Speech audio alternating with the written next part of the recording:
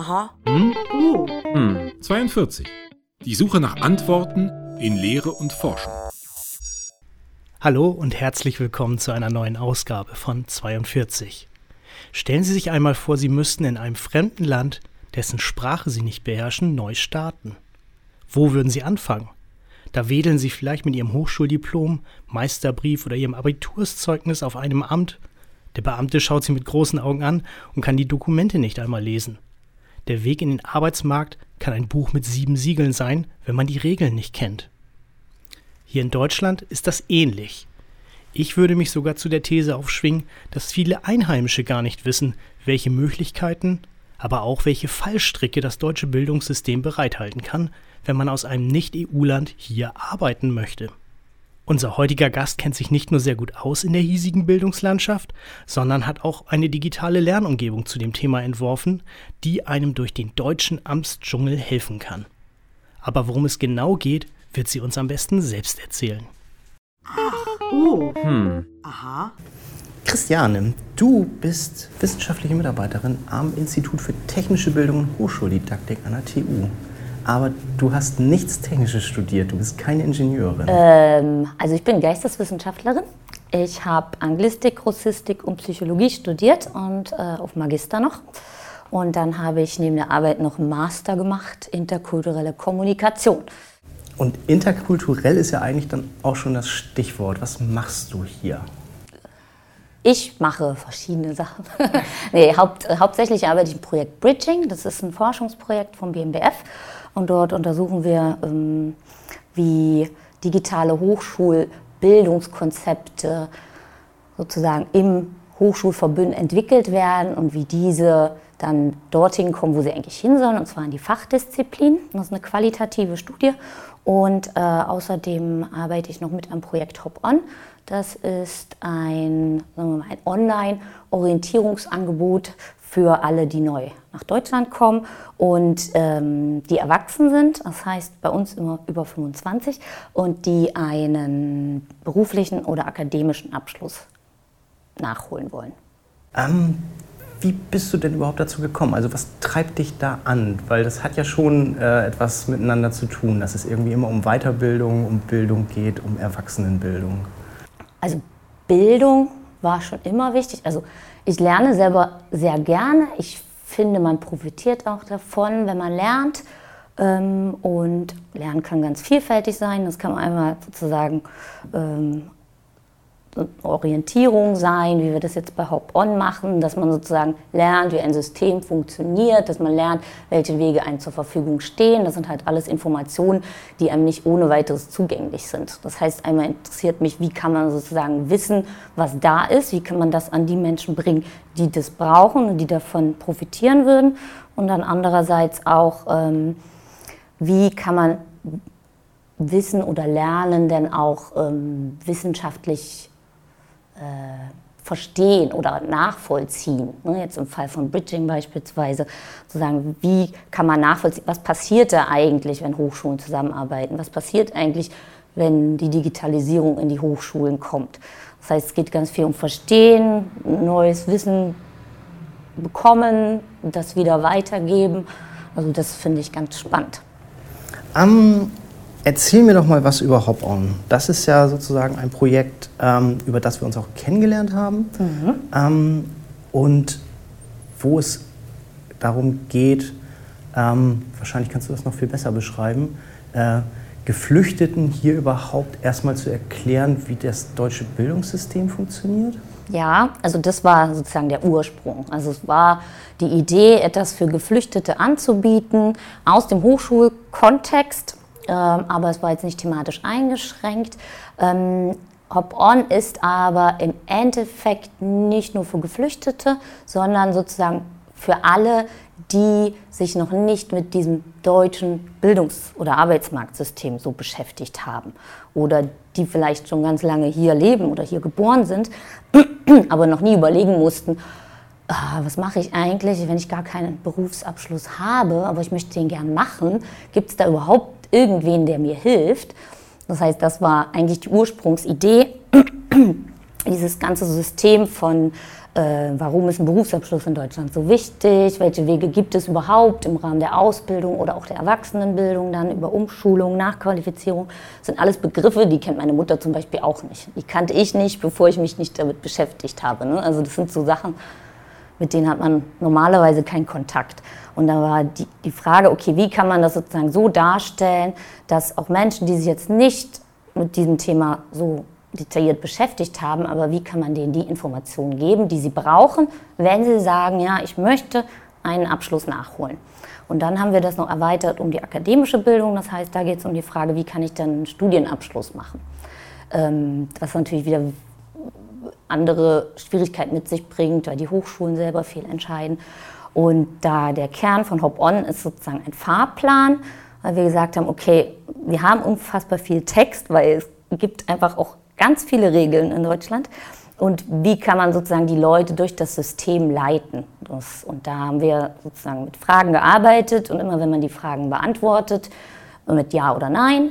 Und dann bekommt man am Ende ein Ergebnis, wo einem gesagt wird, okay, das kann ich als nächstes tun, wenn ich diesen Weg gehen möchte. Und das sollte ich dabei beachten.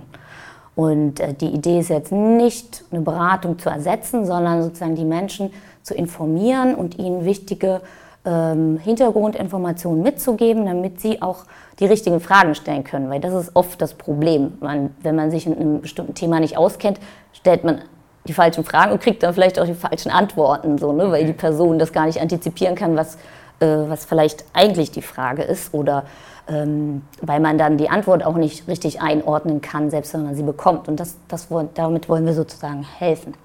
Also wenn man es jetzt mal konkret machen würde, würde ich sagen, okay, ich bin vielleicht ein Fliesenleger aus Syrien und ich möchte in Deutschland wieder als Fliesenleger arbeiten. Und dann würde Hop-On praktisch als so eine Art Online-Fahrplan funktionieren, dass ich oben die Kugel mit den Informationen reinwerfe.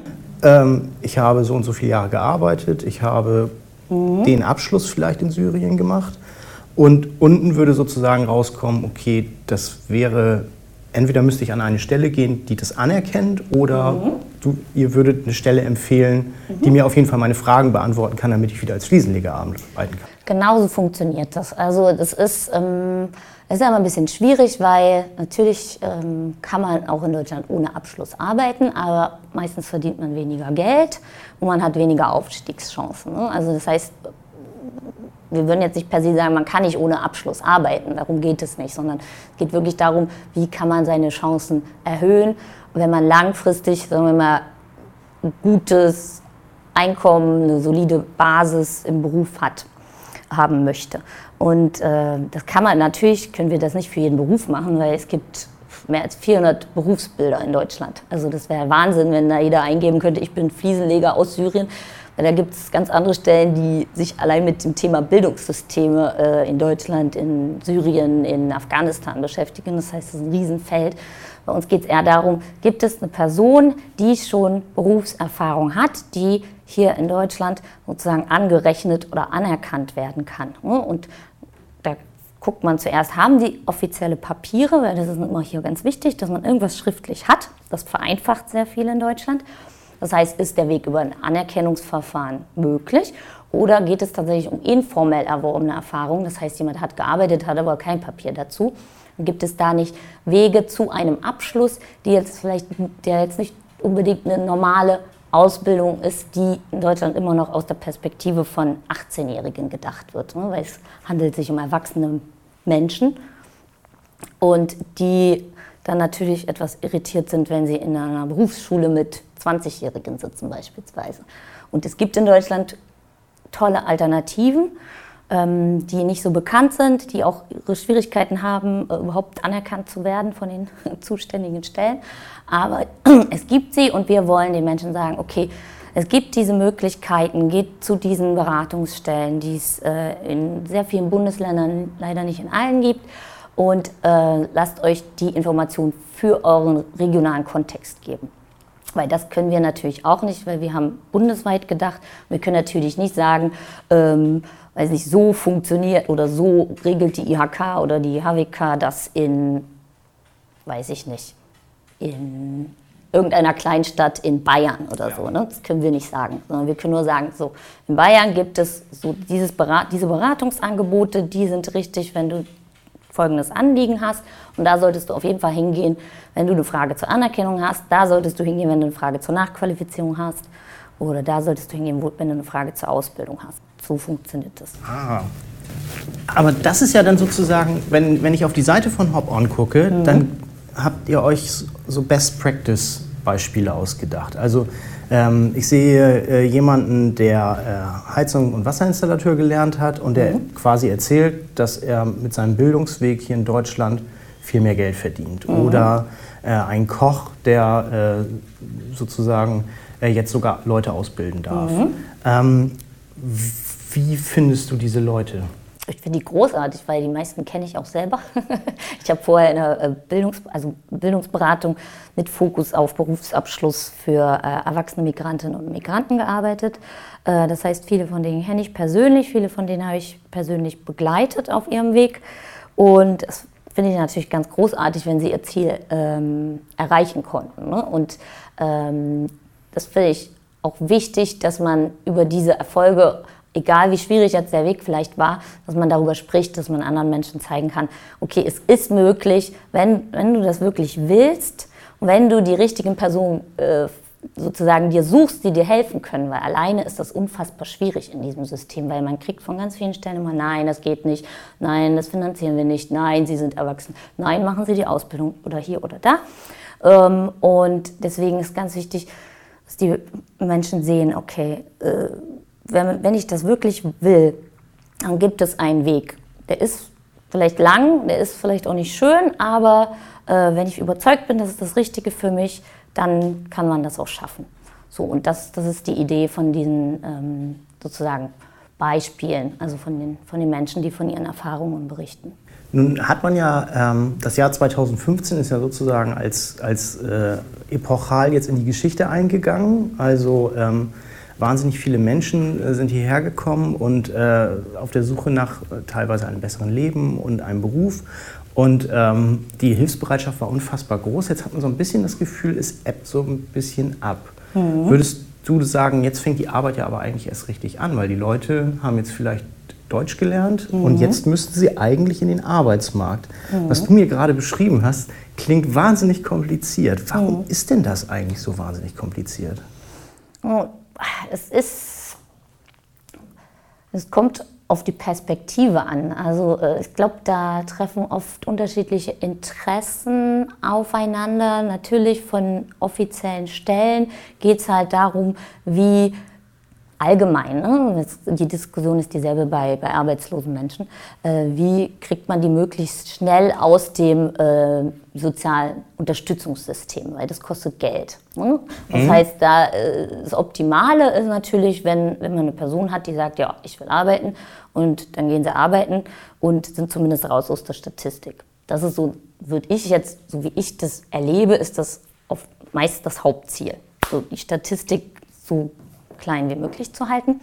Und da fallen natürlich individuelle Interessen und Motivation oft hinten runter. Ne? Also so wie es darum geht, etwas kostet zusätzlich Geld, da ist man natürlich dann erstmal vorsichtig. Und, und Bildung kostet nun mal auch Geld. Also ne, sei es jetzt die Schule, sei es die Kita, sei es Hochschule oder auch Ausbildung und so weiter und so fort. Es kostet Geld. Und ich finde es ganz wichtig, dass man halt auch in Bildung investiert, also mehr als man das jetzt tut und zwar ausgehend von den Bedürfnissen der Personen und nicht von dem Bedürfnis vielleicht eines Systems. Also das ist mein Wunschvorstellung. Was man jetzt so hat, wir haben einen Bedarf an Pflegekräften und wahrscheinlich, wenn ich jetzt irgendwo hingehen würde, an eine offizielle Stelle, würden Sie mir immer empfehlen, dass ich doch bitte den Pflegeberuf ergreifen soll. Sehr wahrscheinlich, das ist sehr wahrscheinlich. Aber die Diskussion gibt es schon seit vielen Jahren. Es hat bis jetzt auch noch nicht funktioniert, dass man sozusagen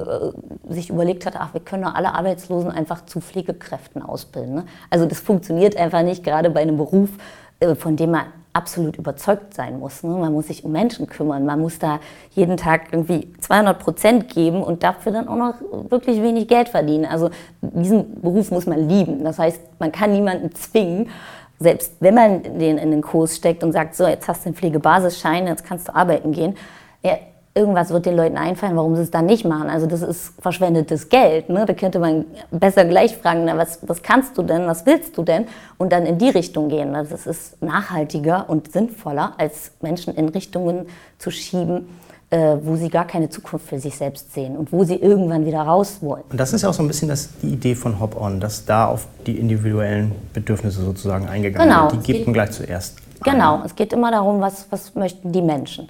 Und natürlich, nicht jeder Wunsch ist realistisch. Wenn jemand zum Beispiel keinen Schulabschluss hat und sagt, ich möchte Zahnmediziner werden und bin aber irgendwie schon 40 Jahre, dann ist es ein sehr unrealistischer Wunsch. Da würde ich jetzt nicht sagen, geht überhaupt nicht, aber dann geht es darum, mit den Menschen zu besprechen, warum möchtest du denn Zahnmediziner sein? Ne? Also Mensch, da liegt ja auch immer eine Motivation dahinter, hinter solchen Berufswünschen. Ne? Und da geht natürlich gerade in der Medizin ein hoher Status, eine hohe gesellschaftliche Anerkennung mit einher. Und da sollte man sich mit beschäftigen. Deswegen finde ich auch, dass Bildungsberatung viel mehr gefördert werden sollte in Deutschland beispielsweise. Also in vielen Bundesländern gibt es schon Bildungsberatungsnetzwerke, beispielsweise in Berlin und in Niedersachsen. Also die haben ein sehr gutes Netzwerk. In anderen Bundesländern ist das nicht so ausgebaut. Und ich finde das ein ganz wesentlicher Punkt, weil zum Beispiel, wenn ich mir diese Diskussion jetzt anschaue, wie viele Zusatzaufgaben man beispielsweise Lehrkräften in Schulen geben will, die können nicht auch noch für die Berufsorientierung zuständig sein. Das geht gar nicht. Die haben auch eine ganz andere Beziehung zu den Schülerinnen und Schülern. Also es sind gar nicht die richtigen Ansprechpersonen.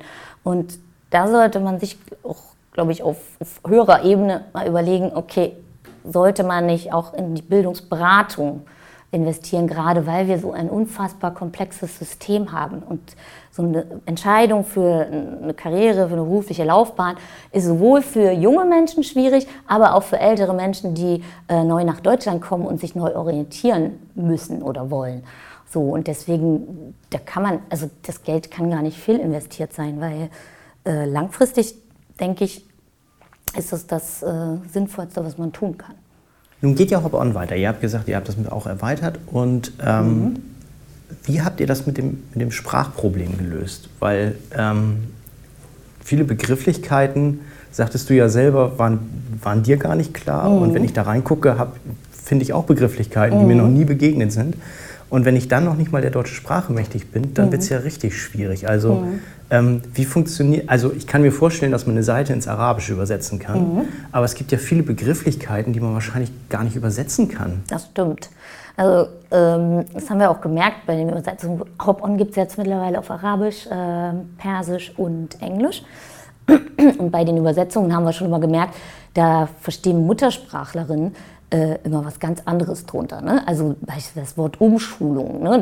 Das wird dann auf Englisch beispielsweise wie so nochmal einen Beruf lernen oder es klingt dann auch leicht wie eine Therapie oder so, ne, in der Übersetzung. Das heißt, da muss man sehr aufpassen, was man schaffen muss. Man muss einen Kontext schaffen. Und wir haben das versucht, darüber zu lösen, dass wir halt auf Deutsch einfache Sprache verwendet haben. Das ist jetzt nicht die leichte Sprache von der UN-Behindertenkonvention, aber dass wir sozusagen versucht haben, möglichst kurze Sätze zu bilden. Jetzt nicht 1000 Nebensätze, wie man das im Deutschen manchmal gerne macht, ne? Nicht einen Haufen Relativsätze und so weiter.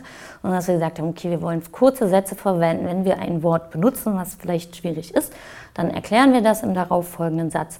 Das ist auch keine Garantie, dass das Menschen immer verstehen.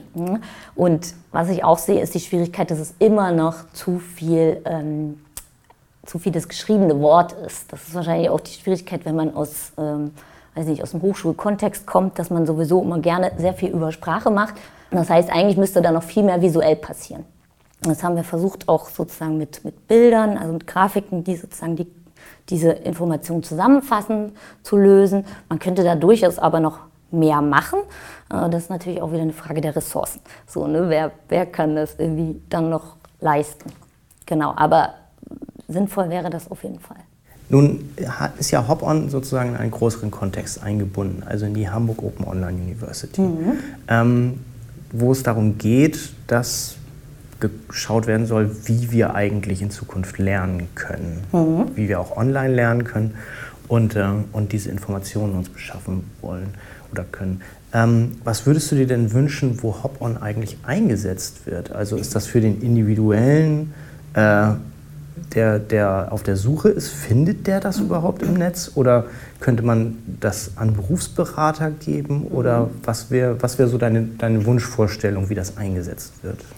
Du hast beides schon angesprochen. Also es können sowohl Einzelpersonen benutzen, also es funktioniert, also ist für verschiedene Zielgruppen. Das ist einmal, okay, ich bin auf der Suche, weiß nicht, wie kann ich einen Abschluss machen, wie funktioniert eine Ausbildung, egal was ich suche, dass ich dann auf die Seite komme und dann sozusagen den Fahrplan ausfülle und dann am Ende ein Ergebnis bekomme mit einer Empfehlung, in eine Beratungsstelle in mein Bundesland zu gehen, wo ich dann dieses Ergebnis besprechen kann. Und das wäre sozusagen der eine Weg. Aus den Statistiken, man kann ja sozusagen die Ergebnisse auch auswerten, man muss sich nicht anmelden, das heißt, wir haben immer nur sozusagen die Anzahl der Ergebnisse, das heißt, wir können sehen, welche Ergebnisse werden oft generiert, welche werden nicht so oft generiert und wie war der Pfad dorthin. Also da ist kein Personenbezug da. Aber ich gehe davon aus, dass es mehr aus der Beratung heraus genutzt wird. Das heißt, sowohl ehrenamtliche Unterstützerinnen und Unterstützer, die halt Menschen helfen, einen Weg zu finden, möglicherweise auch Menschen, die in einer professionellen Beratung arbeiten, jetzt beispielsweise in einer Migrationsberatung, weil wenn man sich die Beratungslandschaft in Deutschland anguckt, die ist ja unfassbar divers. Also da gibt es ja, die sind so spezialisiert, weil auch die Themen so unglaublich komplex sind. Ne? Da hat man eine Sozialberatungsstelle, da geht es dann, weiß nicht, um Arbeitslosengeld 2, Sozialhilfe und so weiter. Dann hat man eine, die ist zuständig für Ausbildung, dann hat man eine, die ist zuständig für Studium, dann hat man eine, die ist zuständig für, keine Ahnung, irgendwas anderes. Und das erstmal zu verstehen, ne? Dass ich vielleicht mit meinem Anliegen jetzt an der Stelle nicht richtig bin. Und da wollen wir natürlich auch den Personen, die dort arbeiten, Unterstützung geben. Das heißt, weil Bildung eigentlich ein Querschnittsthema ist. Das heißt, jemand, der arbeitslos ist, der wird wahrscheinlich auch eine Frage haben zum Thema Abschluss oder Bildung oder Schulabschluss oder was auch immer. Das heißt, dass die Personen wissen, da könnte ich jetzt nachgucken, wenn die Person jetzt in dem Bereich auch noch Fragen hat. So. Weil nicht jeder kann Experte oder Expertin für jedes Thema sein. Das geht gar nicht. Ne? Ich bin zum Beispiel, ich habe mir zwar Wissen angeeignet über Arbeitslosengeld 2, Sozialgesetzbuch und so, aber ich bin keine Expertin. Das heißt, da sollte man auch klar differenzieren, ab wann sollte man eine Person dann auch weiterleiten an eine spezialisierte Beratungsstelle. Aber nichtsdestotrotz soll es eine Erstinformation sein, damit man dann auch sieht, wo ist die Person vielleicht richtig aufgehoben mit ihrem Anliegen. Was habt ihr denn mit Hop-on noch vor? Wo soll das denn hingehen? Das ist eine sehr gute Frage. Also, du hast ja vorhin schon angedeutet, dass das Thema jetzt irgendwie so scheinbar wieder abebbt, ne, dass es jetzt halt nicht mehr so eine Wichtigkeit hat, also jedenfalls nicht sozusagen, dass da viele Fördermittel bereitgestellt werden. Ne. Jetzt sind andere Themen wieder relevanter geworden, ob man das gut oder schlecht findet. Was wir natürlich, also was immer das Ziel war von Hop-on, ist nicht, dass es so ganz alleine im Internet steht und darauf wartet, dass es jemand findet, sondern dass es tatsächlich eingesetzt wird und auch angepasst wird. Das heißt, Hop-on ist so angelegt als Open Educational Resource. Das heißt, sowohl der Code von dem Fahrplan als auch alle Inhalte können von allen Personen weiterverwendet und geändert werden. Das heißt, unser Wunsch wäre natürlich, dass zum Beispiel, keine Ahnung, jetzt sagen wir, eine Einrichtung in Niedersachsen oder in Nordrhein-Westfalen sagt, das Konzept finden wir ganz toll, aber wir würden das gerne landesspezifisch machen, weil wir haben hier noch so viel mehr, was wir den Leuten mitteilen können oder was wichtig wäre für die Menschen. Und die dürfen das einfach nehmen, benutzen, verändern, ohne dass sie damit irgendwelche Rechte verletzen? Genau, also bei den Creative Commons Lizenzen, und das steht ja immer unten drunter, man muss dann halt nur sozusagen einen Hinweis hinterlassen, wo man das her hat. Das wird auch alles beschrieben in den Materialien und dann kann man das nehmen, man kann es ändern, man kann was ganz Neues, Eigenes draus machen und dann auch für sich verwenden. Von der technischen Seite her ist es natürlich anspruchsvoller, als wenn man jetzt zum Beispiel die Texte, die ich geschrieben habe, nimmt und sie ändert. Da müsste man dann wahrscheinlich nochmal hier nachfragen, wie das denn der Kollege gemacht hat, genau. Aber möglich ist das. Also das ist alles offen und sozusagen auch der Fahrplan könnte jetzt für andere Inhalte und Ziele genutzt werden. Wo können euch denn Leute, die diesen Podcast jetzt hören, vielleicht unterstützen? Was benötigt ihr? Habt ihr Übersetzer, die das machen? Macht ihr das als Peer-Group-Übersetzung? Oder wenn Leute irgendwie das Gefühl haben, irgendwie interessiert mich das und ich kann das nehmen und auch vielleicht verändern, dass sie vielleicht auch selber noch ihren Input irgendwie da reingeben können? Also Feedback ist immer sehr willkommen. Das ist ja oft so, also wir haben Gott sei Dank auch noch kein negatives Feedback gekriegt, aber wenn man Feedback kriegt, ist es ja oft negativ und nicht unbedingt das Positive. Das heißt, wir wissen eigentlich gar nicht, wie kommt Hop-on an. Das heißt, jemand, der das benutzt hat, da wissen wir gar nicht, fanden die das jetzt hilfreich oder nicht. Das heißt, das wäre natürlich toll, wenn wir Rückmeldung kriegen würden. Dann natürlich auch, was fehlt. Wir haben das natürlich aus unserer Perspektive gemacht, aber natürlich kann man immer irgendwas noch verändern. Beispielsweise, wenn jetzt jemand sagt, ich habe eine Idee, wie man sozusagen diesen furchtbaren Text noch vereinfacht darstellen kann, finden wir das natürlich auch toll. Wenn da jemand kommt und sagt, ich habe eine Idee, könnten wir das nicht machen. Das zum Beispiel. Übersetzungen sind auch immer super. Wir benutzen ja für die Übersetzung eine Plattform, die heißt Crowdin. Das heißt, da können eigentlich alle Menschen der Welt, wenn sie sich da anmelden, können eigentlich die Hop-on-Texte übersetzen. Das heißt nicht, dass die dann gleich online gehen, weil wir hätten jetzt nichts davon, wenn einer einen Satz übersetzt und der ist dann irgendwie da, der steht dann da. Aber die Plattform ist super, weil sie auf dem Prinzip beruht, dass man sich gegenseitig auch checken kann. Ne? Das heißt, wenn jetzt jemand auf Englisch etwas macht, dann könnte jemand anderes sagen, ich habe aber einen anderen Vorschlag, dieses Wort besser zu übersetzen oder diesen Satz. Das ist sozusagen die Idee. Das ist auch ein offener Prozess, insgesamt bei Hop-on. Und da könnte natürlich jemand sagen, ich würde das gerne auf Türkisch übersetzen beispielsweise. Fände ich ganz toll, wenn es auf Türkisch vorhanden wäre. Das haben wir bisher noch nicht. Oder auch Tigrinya. Tigrinya finde ich auch ganz wichtig. Ne? Wir haben halt, wie so viele, angefangen mit Arabisch und Persisch. Aber Tigrinya fände ich auch noch ganz wichtig zum Beispiel. Also viele Möglichkeiten, da mitzuhelfen und es weiterzuentwickeln. Oder auch gerne Fragen stellen, wenn man das für den eigenen Kontext nutzen möchte. Dann wünsche ich euch mal, dass das weiter wächst und gedeiht und würde sagen, vielen herzlichen Dank für das Gespräch. Ja, ich danke euch. Oh.